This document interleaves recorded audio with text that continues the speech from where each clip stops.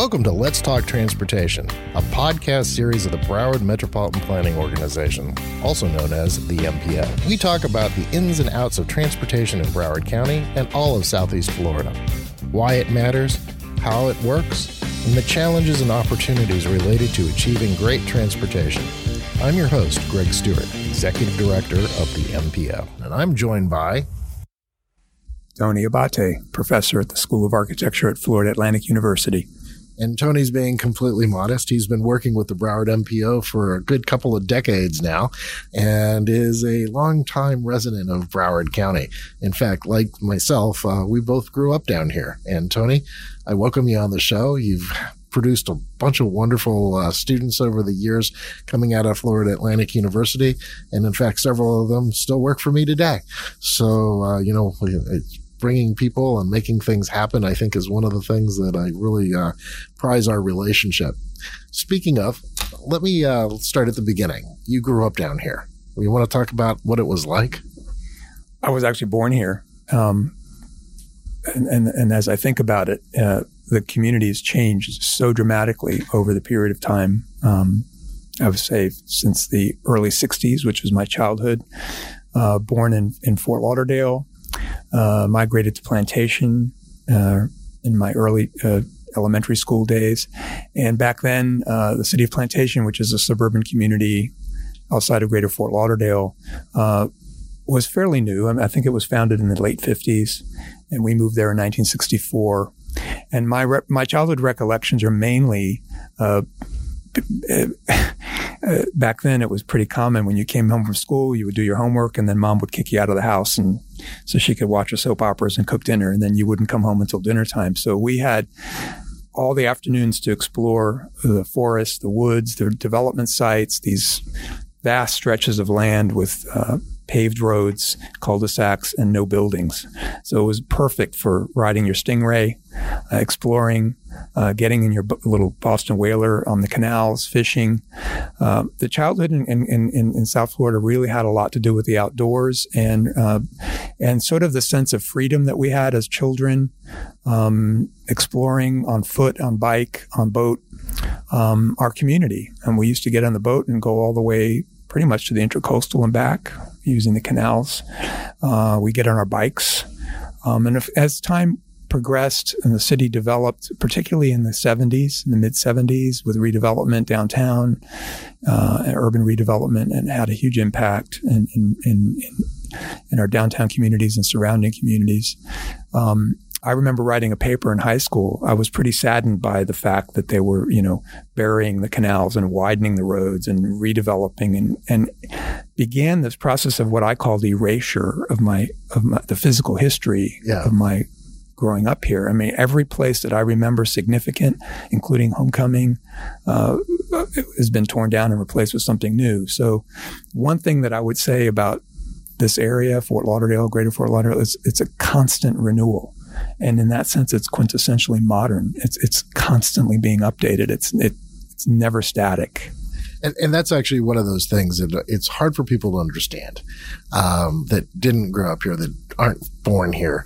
I look at things, I go out to your plantation every once in a while, and I remember cattle, and I still see it, even though there's malls and apartment buildings and shopping centers.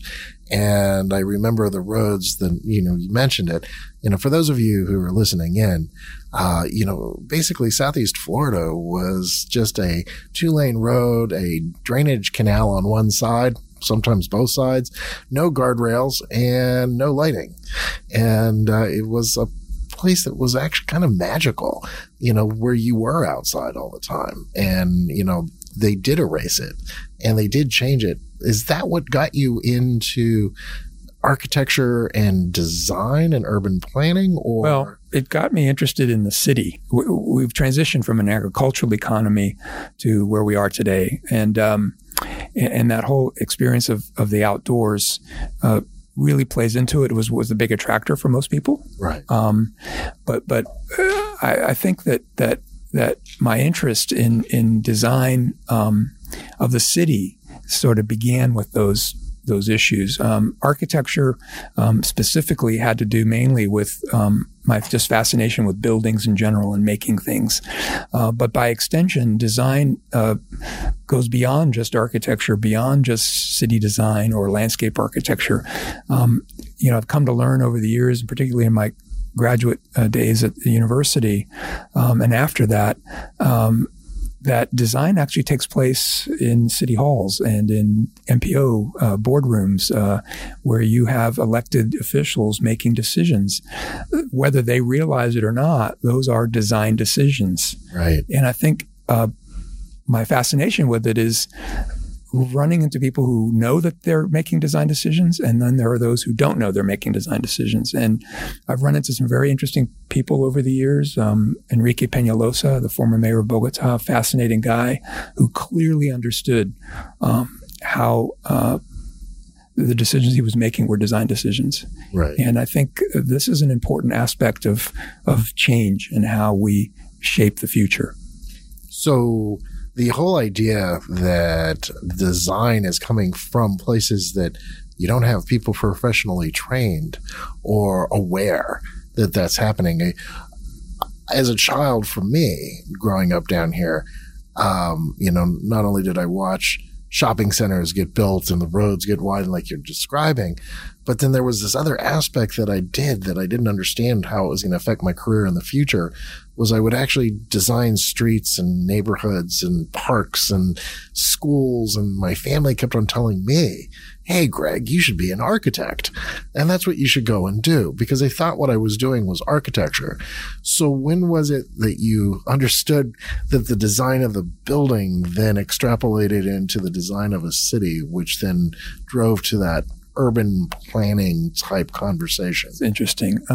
I've always been interested in my dad was in construction, and he would take us to construction sites, and we met architects, and it was drilled into me, you're going to be an architect. And I've resisted it.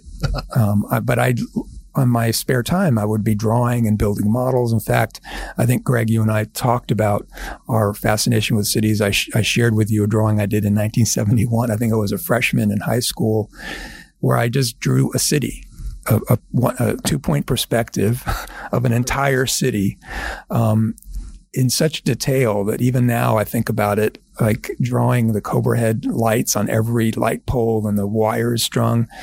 Imagine this, like drawing maybe 20 inches wide where every detail is shown.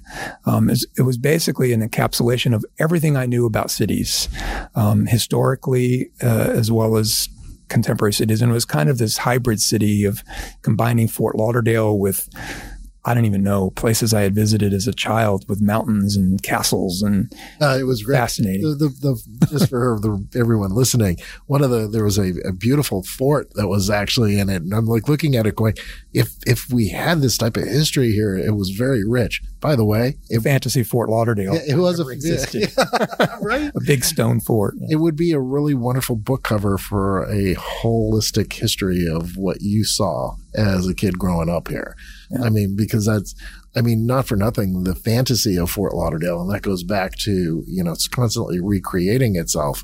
And I think that actually is an aspect of growing up here. Yeah. Because it was a fantasy. I mean, the Kapok Tree Inn. I don't know if you ever traveled out there with your parents, but I used to go out there. We used to go often. And that was just a complete fantasy. I remember when it was under construction and they're putting the balcony of the maidens from Greece, from Athens, from the Parthenon, out in this restaurant in the middle of nowhere. Right. I mean, what type of place is this? It was amazing. And Maikai, of course, was another fantasy place. And I think there was so much to stir the imagination as a child. And the idea that you can imagine places as much as you can respond to places, I think is what led me to design, and the idea that you can actually imagine places and then realize them. Yeah. So that's kind of fascinating. But as you go through these processes, you realize there's a huge and heavy responsibility with imagining places that become realized. Let's actually talk about, you did a couple of things for the MPO years ago. And one was our Transit Housing Oriented Redevelopment Program, THOR, for those of you who like the hammer of. 25 years ago.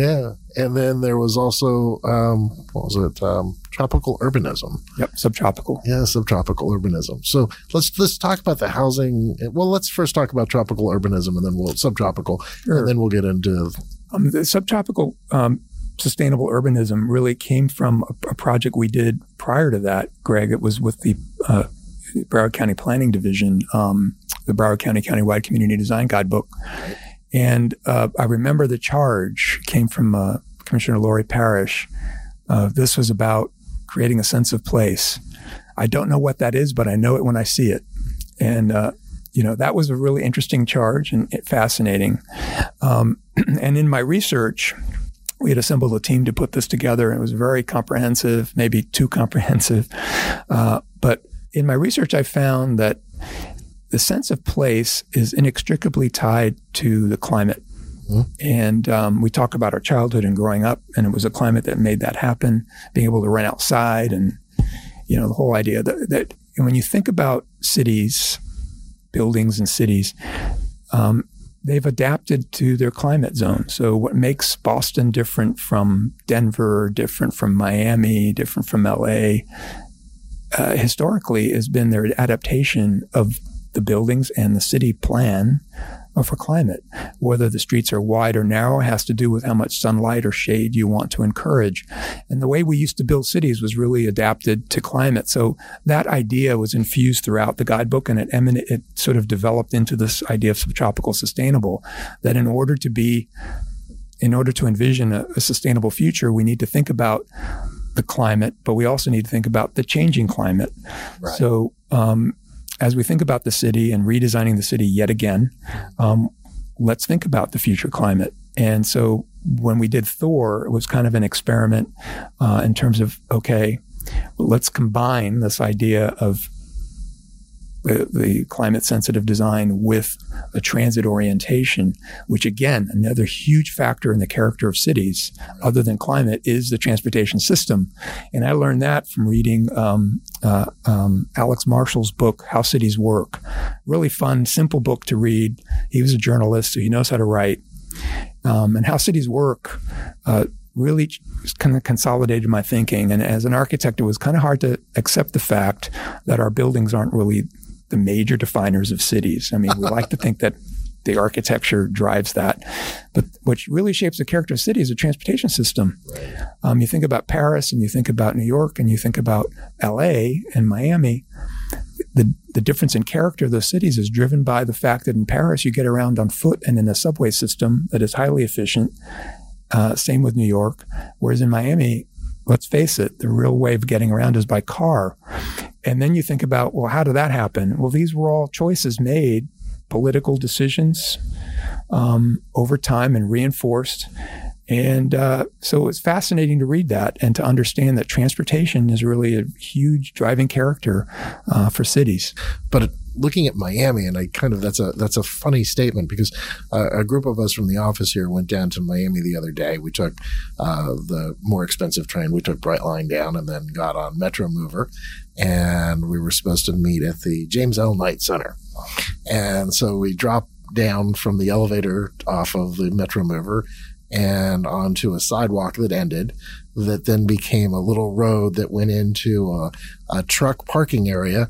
And then we kind of figured, well, this isn't where we're supposed to be. So it took another 20 minutes of walking around trying to figure our way. And it was just a simple, the sidewalk wasn't put in and there was no signage. And so we thought of the system. And it's a nice system. I mean, the Metro Mover is a really wonderful way of getting around downtown Miami. But in the end, it's like, well, I needed to go somewhere. And it didn't actually take me to where I needed to go. Right. And it didn't provide that design side. And that's really back to the transportation system. That happens all over South Florida. Yeah. And so how we deal with that, and that's what intrigued me about Thor, is that you started tying that urban design character of place to actually the corridors that were having transportation moving, and then building housing on top of that, taking the old shopping centers and actually doing. You're going to start seeing that happen here in Broward. Ironically, I think, your thinking is probably 20 to 30 years ahead of everybody. Yeah, I hope it happens in Broward. I think part of the problem, as I see it, the bigger problem is that from a planning perspective, you can look at the maps, and a planner will look at maps, and they look at things at a certain scale and through a certain grain of reading, let's put it that way. And so, you look at a map and you see Brightline and Metro Mover, and you see all the things around it, and it's all there.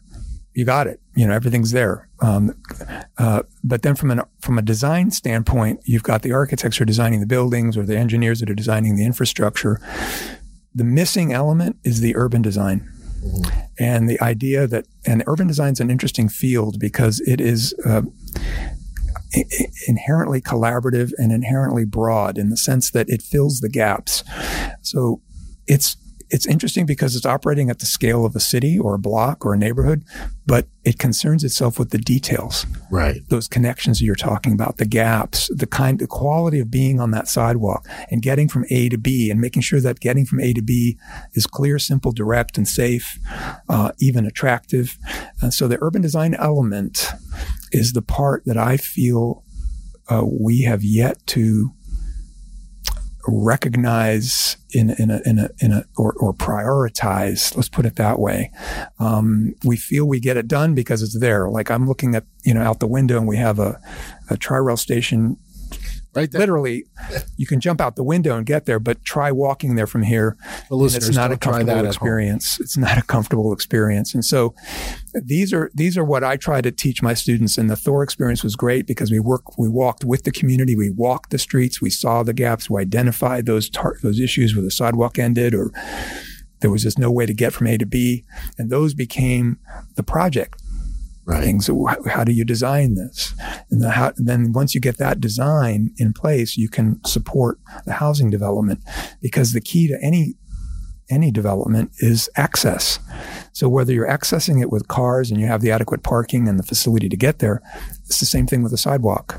If you want pedestrian orientation, you've got to improve the sidewalk facilities to get people to your project. Before we leave this podcast, and I'm going to have you come back because I have lots of things that I'm going to be asking you over time, but Broward is actually moving forward with the commuter rail services on the FEC. And one of the particular areas you identified with Thor was where a station is actually planned on going in, which is Oakland Park Boulevard and Dixie Highway. And in those designs, I don't know if I'm going to tax your memory here, but in those designs, you did a lot of shade canopy things that were necessary for a pedestrian environment. You want to talk a little bit about that? Sure. Again, this goes back to growing up here, and it sounds silly, but I remember Jefferson's department store on North Federal Highway. Yeah, I do too. One of those projects, and there were several that were actually designed. I don't know if that one was, but Searstown's another one, and there are others in South Florida designed by Robert Law Weed, where this architect, it was a very well-known architect in the 50s, and he designed these shopping centers. They were very automobile oriented because that was the trend of the day, modern shopping center. But getting from the car to the big box or the store, he introduced these canopies, these sort of ribbons of concrete held up with columns or cantilevers. Some of them were really dramatic, others were not. Extending deep into the parking lot. So you can park as far away from the store as possible, just get under that canopy and walk undercover in the shade. And I suspect that it was more than just about the shade. It was also these afternoon thunderstorms where you come out with your goods and next thing you know, you're drenched in like 2 seconds. So again, an example of designing for climate. And if you're not going to make it comfortable for pedestrian, but protecting them, it's shade canopies. And the other thing, which not very many people noticed, is we were very attentive to the drainage of the streets and where the puddles occurred and where the drainage inlets were relative to bus stops. Because the other thing is the notorious situation, and I've been through it, where you're standing waiting for a bus and the car just drives by and you get completely drenched with not just water, but who knows what else is in that water. And so these are negative impacts on the pedestrian experience. And so just designing, simple design, caring about these issues is going to make all the difference.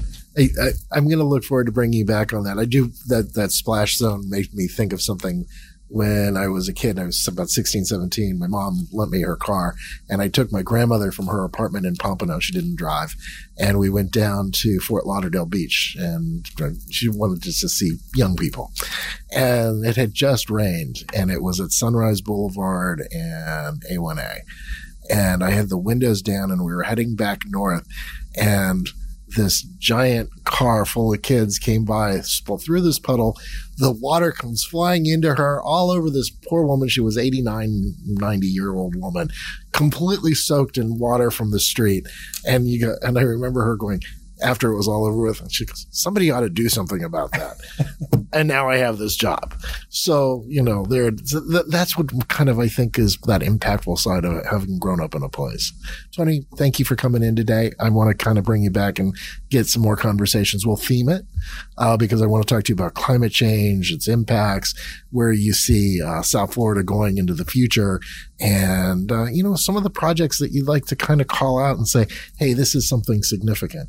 Tony, thank you for coming. Thank you, Greg.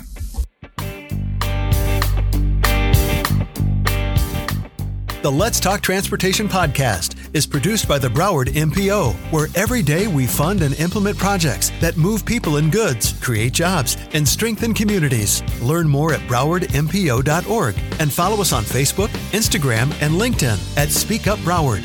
If there is a transportation topic you'd like to know more about, let us know by sending an email to info@browardmpo.org. The views expressed by guests are their own, and their appearance in the program does not imply an endorsement of them or any entity they represent. Views and opinions expressed by MPO employees are those of the employees and do not necessarily reflect the view of the MPO or any of its officials. For complaints, questions, or concerns about civil rights or non-discrimination, or for special requests under the Americans with Disabilities Act, please contact Carl Ema, Title VI Coordinator, at 954-876-0052 or EMAC at browardmpo.org.